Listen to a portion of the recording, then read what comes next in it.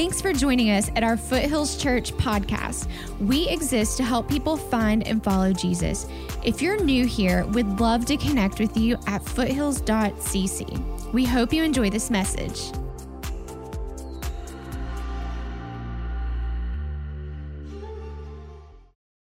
Well, good morning. Good morning. How's you guys doing? Wasn't that great worship? Awesome time of worship this morning.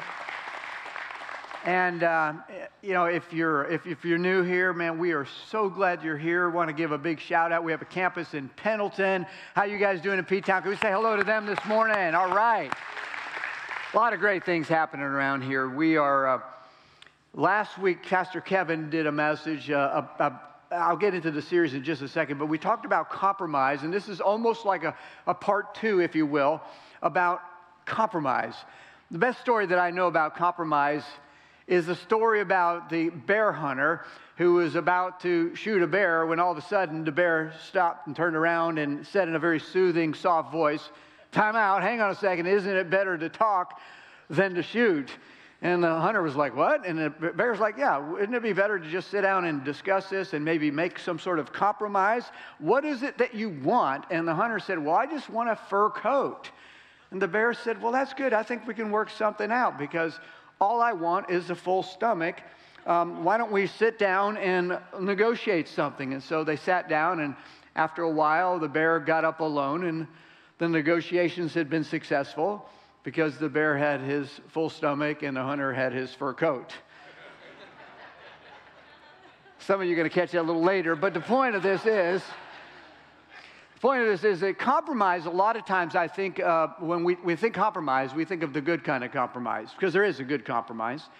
It's like when two businesses are trying to put together a deal, and they can't really come to a meeting of the minds, and so they make a little compromise here, a little compromise there, and they meet in the middle, and everybody's happy, and it's a win-win, and it's all good, and it's a great deal.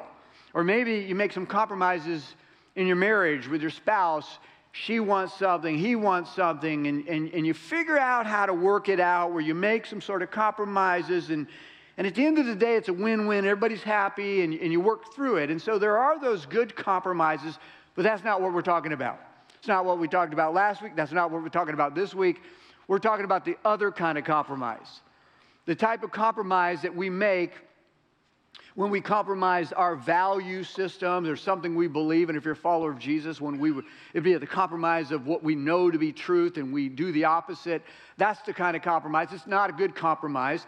We are in a series called 7 Letters, and this series is in the book of Revelation, where Jesus gives John these 7 letters to write to the 7 churches. And there's some good things usually in most of the churches, and there are a couple things that they need improvement on. And today we're going to be talking about the church in Thyatira. And this church in Thyatira, here's what we know. Thyatira was a really small town that we don't know a lot about. But the letter, interestingly enough, is the longest letter of the 7. But Thyatira itself, here's what we do know, that it was a small town that was strategically located on an industrial trade route in the Roman Empire. And it was a very blue-collar type city where most of the people there were involved in some sort of trades.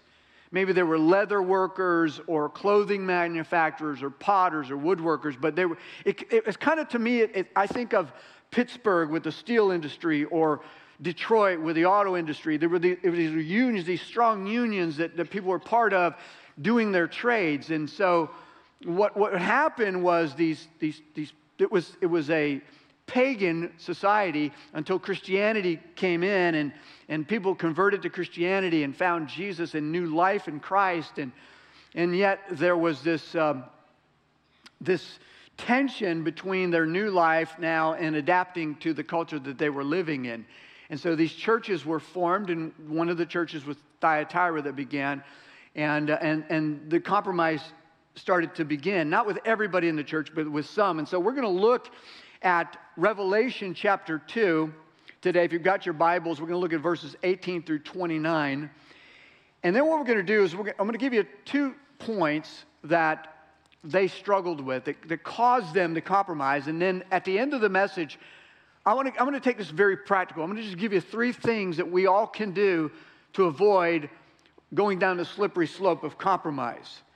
So in Revelation chapter 2, here's what Jesus has to say, beginning of verse 18. He says, "Write this letter to the angel of the church in Thyatira. This is the message from the Son of God, whose eyes are like flames of fire, whose feet are like polished bronze. I know all the things you do.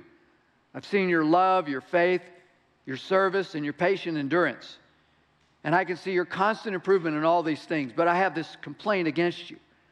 You are permitting that woman, that Jezebel, who calls herself a prophet, to lead my servants astray.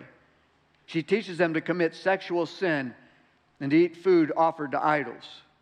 I gave her time to repent, but she does not want to turn away from her immorality. Therefore, I will throw her on a bed of suffering, and those who commit adultery with her will suffer greatly unless they repent and turn away from her evil deeds. I will strike her children dead, then all the churches will know that I am the one who searches out the thoughts and intentions of every person, and I will give to each of you whatever you deserve. But I also have a message for the rest of you in Thyatira who have not followed this false teaching, deeper truths, as they call them, depths of Satan, actually. I will ask nothing more of you except that you hold tightly to what you have until I come. To all who are victorious, who obey me to the very end, to them I will give authority over all the nations. They will rule the nations with an iron rod and smash them like clay pots. They will have the same authority I received from my Father, and I also will give them the morning star. Anyone with ears to hear must listen to the Spirit and understand what he is saying to the churches." It's a long letter, and it's maybe a little confusing. I'm hoping we'll be able to walk through this together and make kind of some sense of what's going on here. But again, we're going to look at two of the things that led to their compromise. And what's interesting is, even though this is a letter that was, a couple thousand years old, that was written, that Jesus was talking about, there are some eerie similarities to what's going on across the nation and across the world when it comes to the church of Jesus Christ. And I think we need to take note of this. And so let's talk about what led to their compromise and see if we can't learn something from it. And here's one of the things that I see when I look at this church, and that is this: that culture shaped the church instead of the church shaping the culture. Culture had shaped the church rather than church shaping the culture. I mean, that's true today, right? You see this very often, that the culture has seeped into the church. Now, getting back to this situation that they were in, is that these people in Thyatira, because they were involved in these trades, it was very important to be part of these unions, because if you weren't part of a union, you couldn't do business. And what was happening is these new believers, these people who had converted to Christianity, were still involved in this work that they'd always done. But what was going on is that many of the times that these union trade, their meetings, they didn't meet at the union hall. What they would do is go to the pagan temples where these new believers had formerly worshiped. And so they held their meetings in these pagan temples. And apparently what would go on is that during the meetings, before they started the meetings, they would have some pagan rituals where they would worship these false gods, and then they would make a sacrifice of some sort of animal, and then they would eat the meat of that sacrifice, and then they would, apparently they were involved in sexual immorality there, and all kinds of crazy stuff was going on. And so the tension, and this was always a part, all right, think about this, with culture in the church, there was a tension. This tension was between these new believers and their former way of life, and what they're involved in here in these meetings, and they felt that pressure, that awkward pressure. You know, if you're a believer, you walk into situations, you're going, I just don't fit anymore into this situation. Like, this is no longer the way that I live my life. I don't want to participate in this. But the tension was that if they didn't participate, they were blacklisted and they couldn't do business. And so they were in this precarious position of, what do I do? Do I kind of go with the flow, or as they say, when in Rome, do as the Romans do, or do I stand firm in my faith and just say, you know what, I'll just let the chips fall where they may, I'm not going to participate. But unfortunately, many of them just were like giving into that, and pretty soon the church, those who were called to follow Jesus, were just kind of adapting to the culture rather than them changing the culture. And again, this is a struggle for many of us. We know what this feels like. But in Revelation 2:19, let's walk back through this. Jesus says this, I know all the things you do. I've seen your love, your faith, your service, and your patient endurance. And I can see your constant improvement in all these things. So this is like the report card. He's like, you guys did really good in some areas. You're a loving congregation. You serve. You're patient. You got a lot going. You're making improvement in these things. But here's the problem. In the first letter that Pastor Kevin talked about was the letter to the church in Ephesus. The church in Ephesus was just the opposite of the church in Thyatira that we're talking about today. The church in Ephesus was really strong in doctrine. They were able to weed out these false teachers who were trying to get into their congregations, and they knew doctrine, and they knew what they believed, and they were able to weed them out. But the problem they had good doctrine, but they didn't love. They didn't love each other. They didn't love God the way they needed to, and so they were that kind of church. You've probably been around Christians like that who know the Bible, but they're not very loving. This is how Ephesus was. But Thyatira, the church we're talking about today, was the opposite. They were super loving. They were serving. They were doing things in the community, but they didn't know what they believed. They weren't strong in their belief system. They did not hold tightly to doctrine. And therefore, all of this false teaching was coming in, and they weren't doing anything about it. They didn't even know. Jesus said, that you got some good things going, but there's also some bad things going. Revelation 2:20, it continues in verse 20 and 21. But I have this complaint against you. You did good in that, but now we're going to get down to a report card where you need some improvement. You are permitting that woman, that Jezebel, who calls herself a prophet, to lead my servants astray. She teaches them, here's her teaching, to commit sexual sin and eat food offered to idols. I gave her time to repent. Aren't you glad that God gives us time to repent? But she does not want to turn away from her immorality. So this is where it gets a little confusing. What's he talking about here? This woman, Jezebel.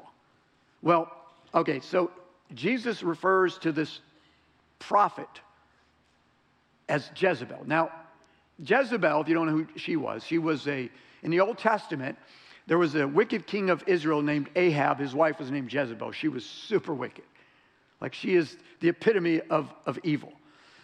And most likely this is what Jesus is referring to, not an actual woman, Jezebel, but the symbolic of evil.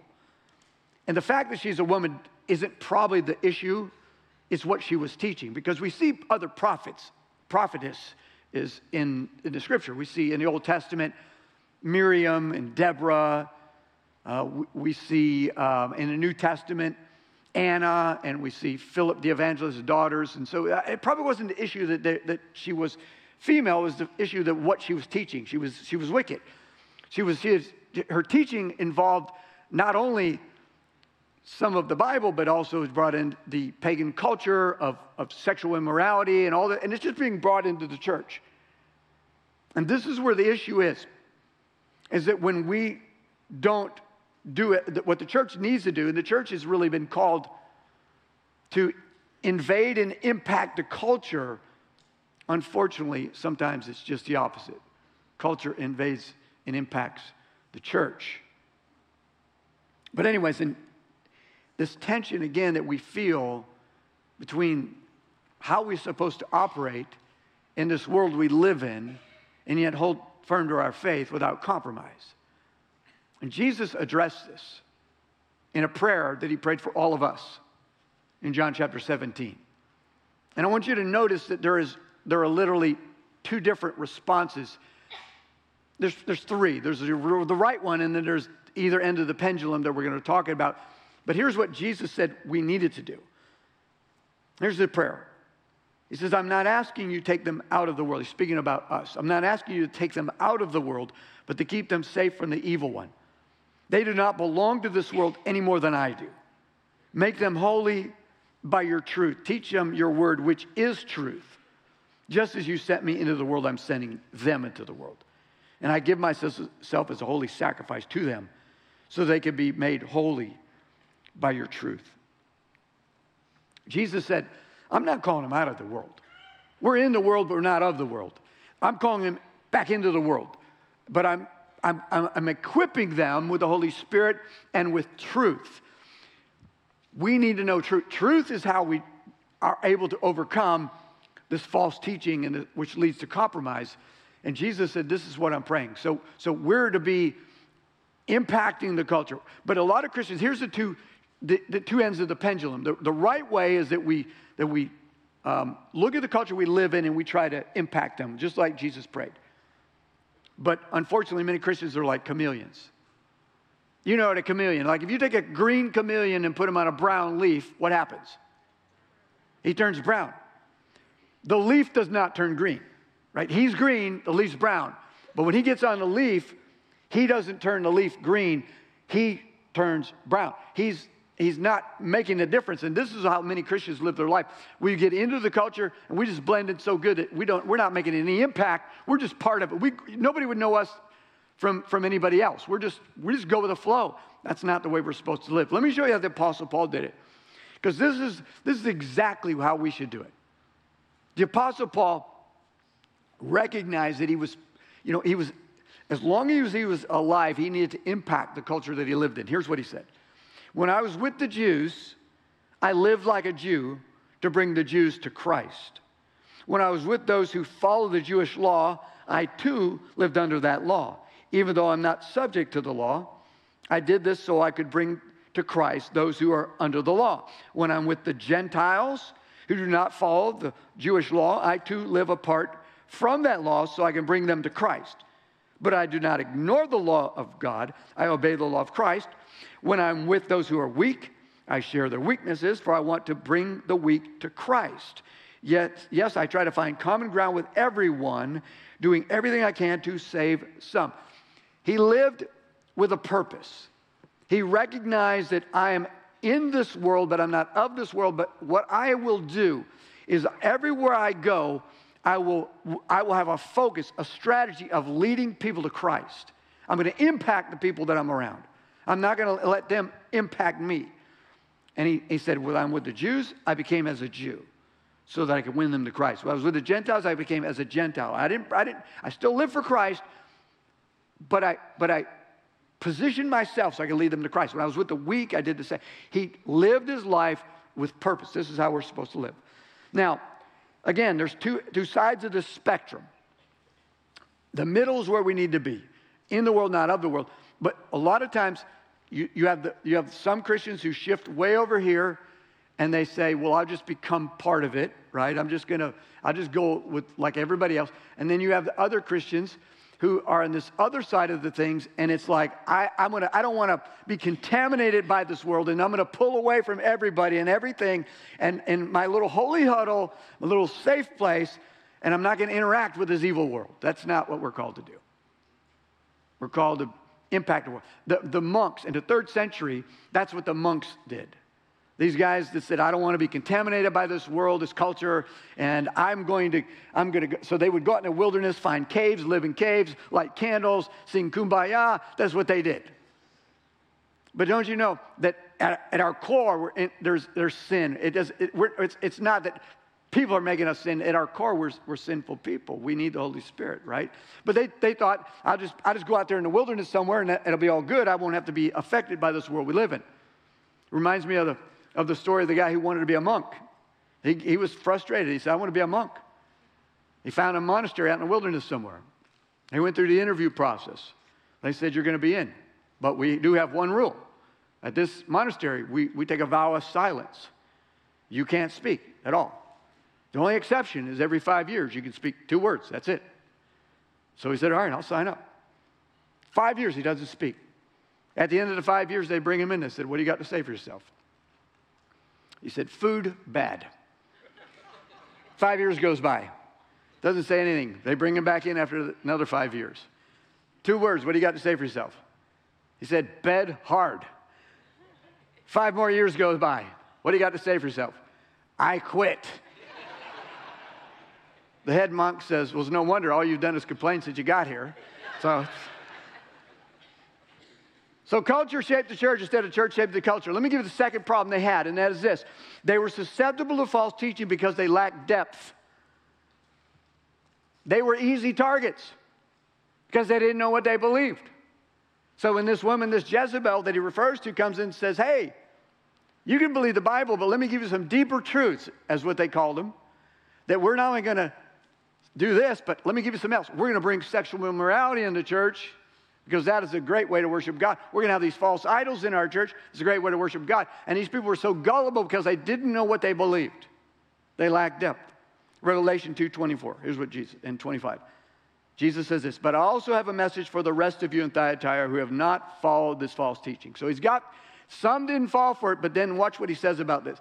Deeper truths, as they call them, the depths of Satan, actually. For the ones that were falling for it, they go, whoa, these are deeper truths.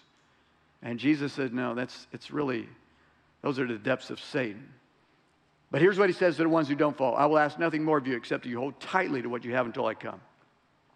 Throughout the Bible, and particularly in the New Testament, we are warned over and over and over again that there will be those wolves in sheep's clothing, those people who come in to churches and they preach a different gospel, they twist truth, and it's not accidental. This is very intentional. They're sent by Satan, and because many people don't recognize it, they don't have any depth, they fall for it. And the warnings are over and over again. So I just want to, no commentary, I'm just going to read some of these warnings from different places in the Bible. In 2 Timothy, the Apostle Paul tells Timothy, a pastor of one of the churches, he says, it's for a time is coming when people will no longer listen to sound and wholesome teaching. They will follow their own desires and will look for teachers who will tell them whatever their itching ears want to hear. They will reject the truth and chase after myths. Jesus said in Matthew 7, verse 15, beware of false prophets who come disguised as harmless sheep but are really vicious wolves. In 2 Peter, Peter says, but there are also false prophets in Israel, just as there will be false teachers among you. They will cleverly teach destructive heresies and even deny the master who bought them. In this way, they will bring sudden destruction on themselves. Many will follow their evil teaching and shameful immorality. And because of these teachers, the way of truth will be slandered. In Romans chapter 16, the Apostle Paul says, and now I make one more appeal, my dear brothers and sisters. Watch out for people who cause divisions and upset people's faith by teaching things contrary to what you've been taught. Stay away from them. Such people are not serving Christ our Lord. They're serving their own personal interests. By smooth talk and glowing words, they deceive innocent people. In Galatians chapter 1, the Apostle Paul says, but even if we or an angel from heaven should preach a gospel other than the one we preach to you, let them be under God's curse. As we have already said, so now I say again, if anybody is preaching to you a gospel other than what you accepted, let them be under God's curse. The writer of Hebrews says this, you have been believers so long now, you ought to be teaching others. Instead, you need someone to teach you again the basic things about God's word. You're like babies who need milk and cannot eat solid food. Over and over and over again. What we see is that we suffer from a lack of biblical knowledge. We're biblically illiterate as a nation. I saw some research here done by Lifeway Research that shows just how bad it's become. A third of Americans never read their Bible on their own. A third of Americans. Never. 47% of the people surveyed said the Bible is, only 47% said the Bible is 100% accurate. 51% said the Bible is written for each person to interpret as he or she chooses. 77% of people say they must contribute to their own effort for their salvation. 52% say good deeds help them earn a spot in heaven. 45% believe that there are many ways to get to heaven. There is just so much wrong with this. We need to know what we believe, and it goes on, but that's all. I mean, we get the idea that we have to do something about it. Jesus told us we need to, that he is truth, that we need to lean into truth. And Jesus, when he himself was tempted by Satan in the wilderness, does anybody remember what he did? Nobody? He quoted, we need to know. He quoted Scripture. That's how he defeated the attack of the enemy. And we need to do it as well. So, culture had shaped the church, and they were susceptible to this false teaching, which led to their compromise because they didn't have any depth. But now, let me just shift a little bit. I want to make this practical. I said I want to give you some things you can take home with you. So what do we do? How do we practically put into practice what Pastor Kevin said last week and what we just talked about today of these churches who suffered from compromise? What do we do so we don't go down that slippery slope of compromise? Let me give you 3 things. Number 1, beware of small concessions.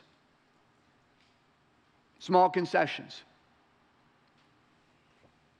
It's that those little, we get a little sloppy. We take a shortcut here, a shortcut there, concession here, concession there. And the next thing we know, we're way off course. I don't think anybody's in the history of the world has ever woke up one morning, had a good life, everything going good, serving God, loving God, have a good family, and wake up one morning and go, you know what, I think I'm going to throw it all away today. I think I'm going to turn my back on God today. I think I'm going to destroy my family, ruin my marriage, ruin my reputation. I think I'm going to do that today. Seems like a good day for that. Never happened. You know how it happens? A little here, a little there, a little there. Nobody goes from I'm a 10 out of 10 serving God, loving God, on fire for God, to a 2. It doesn't happen overnight.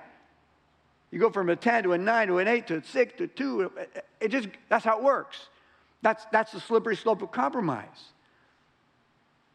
It's the small concessions. It's taking a shortcut here or there. They always, the thought always was when the Titanic sank, they thought, man, when it hit that iceberg, put a big hole in the hull. But what they found is when they found the Titanic, that's not what they found at all. That's not what sunk the Titanic. You know what sunk the Titanic? It were 6 small slits in the hull of the Titanic, which sunk it and killed 1,500 people. That's how it normally works. We have to be looking around, vigilant all the time, and catching it early. I mean early. In the words of the great theologian Barney Fife, we need to nip it in the bud. We need to nip it in the bud, right? You got to get it early, because if you don't, the next thing you know is you're going to be in a place you didn't think you were started off. I can't tell you how many people I've sat down across the table with who said, I just need to talk to you, Pastor. My marriage is hanging on by a thread, or my wife left me, or my husband left. And what happened, some problems that didn't, they didn't start that day. They started way back when, but nobody did anything about it. That's how it works. That's how it works. So beware of small concessions. Number 2, don't let your guard down. Don't let your guard down. All the time, you got to pay attention. Do you understand we're in there's a spiritual dimension to all of this that we don't see. We have an enemy that Jesus talks about a lot. His name is Satan, and his evil forces, and their mission is to kill, steal, and destroy. He told us their mission.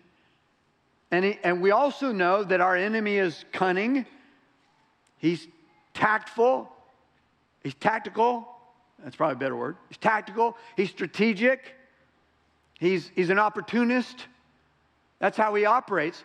The Bible compares Satan. It says, be careful that Satan is like a roaring lion roaming about seeking someone to devour. Compares him to a lion who is looking for a meal.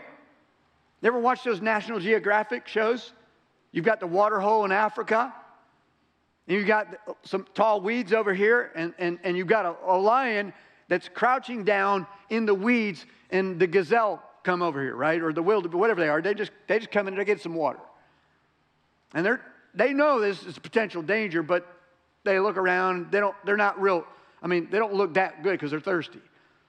And eventually they get to the water hole. They put their head down, and you know that lion. You watch them how they do it, right? They kind of like one step. I'm a terrible lion, but you know what I'm doing, right? Right? Like I'm not. Okay, for Halloween I will not be a lion. I promise you. But you know what I did? They crouch a little bit, a little step. They're so. That's what Satan does.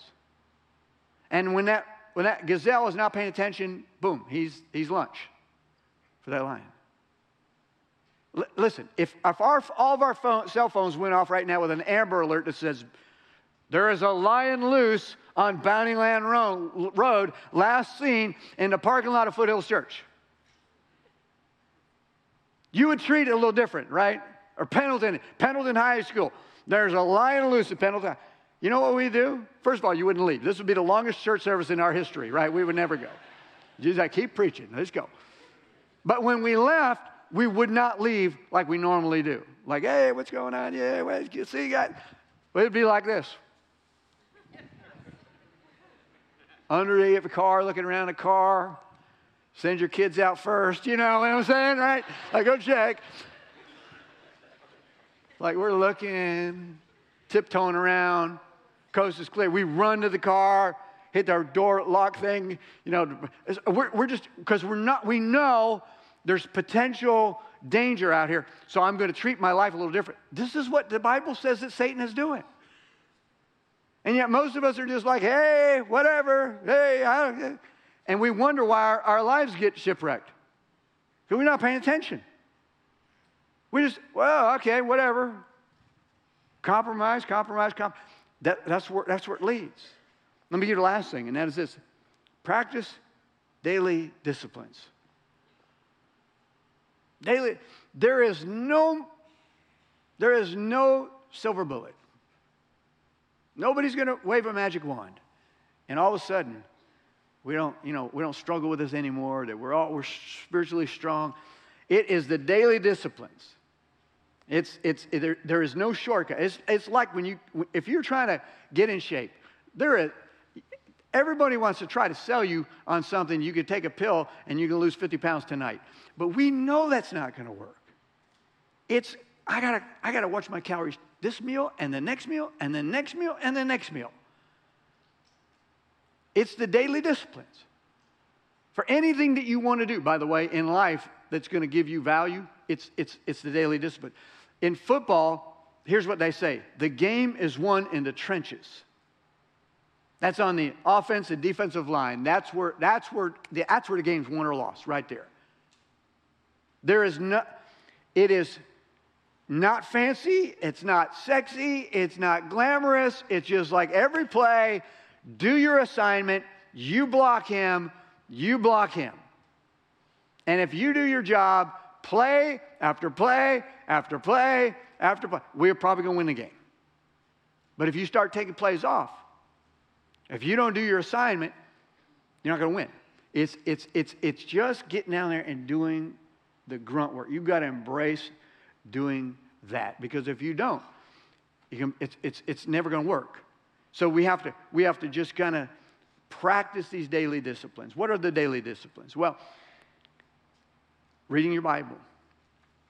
Because it just told us that the reason that they were falling for this is they lacked spiritual depth. They didn't know what they believed, so we need to know what we believe. Regularly attending church, so you can be around a community of other believers, that you can be worshiping together, doing those things. Daily prayer time. Sharing your faith with other people. Serving other people. It's just the grunt work of every single day. Don't take a play off. That's what you do. And if we do that, we can have a whole lot more victories than we do failures. And we were never going to get it right every time. We know that. We recognize that. But here's the last part. Remember what Jesus said. And this is the hope that we all have. No matter what we've done in the past, no matter how many times we've messed up, Jesus talked about this idea of repentance. He even gave this Jezebel a chance to repent. Like he said, she's teaching my people this crazy stuff, but I've given her a chance to repent. Now, she didn't repent, so she's going to suffer the consequences, but I even gave her a chance to repent. Look, that's the beauty of our God. That no matter how much you've blown it up to this point, you can start over today. Like we have that opportunity today. Every opportunity. Every day is a new opportunity. So where are you at today? What areas maybe has God been working in your heart about that maybe you're taking some shortcuts or little small concessions that you think you're going to get away with forever? Let me tell you something. It is just going to snowball. And eventually, it's going to lead to some sort of issue that you're going to say, man, I should have caught this early. What is it? Maybe for you, it's like, hey, I have allowed myself to be wrapped up in culture way too much. I'm not impacting the culture. I've been impacted by the culture. I look at my life, I'm just like culture. I'm not out there like the Apostle Paul, making relationships with this person or that person to win them to Christ. There's a lot here. Look, when Jesus addresses this church, I really believe, I know it's a church in Thyatira, but I think this could be written to any church in America. We need to take this stuff serious. So let's pray together. We'll let God do his work in our hearts. Father, thank you, God, that you are a God of compassion. But you're also a God that's really serious about some stuff when it comes to your church and protecting your church. And so, God, I pray that we as a church, that we would take a stand, that we would do what we need to do in order to impact the culture we live in, that we would also get in your word and know what we believe so that we could have spiritual depth enough to know when there's false teaching. God, I pray for those who've maybe struggled with compromise in their lives. And I pray that you would show them what direction they need to take, because you're a good God.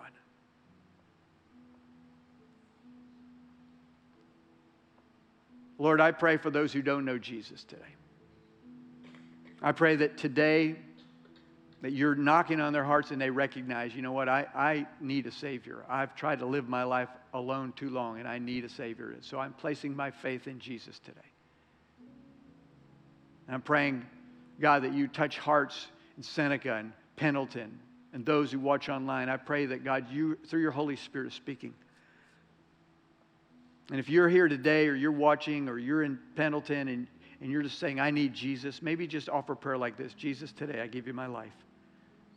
I recognize that I'm a sinful person and I need Jesus. I need salvation and I repent of my sin and I turn to you. And I'm going to follow you for the rest of my life. I believe that you sacrificed your life for me and I give my life back to you, God. God, thank you for all that you're doing, all that you will do. Thank you for this church. Thank you for the people who are holding strong to your truth and for those who are not giving in to compromise and are impacting the culture. God, give us more opportunities. We love you. In the name of Jesus,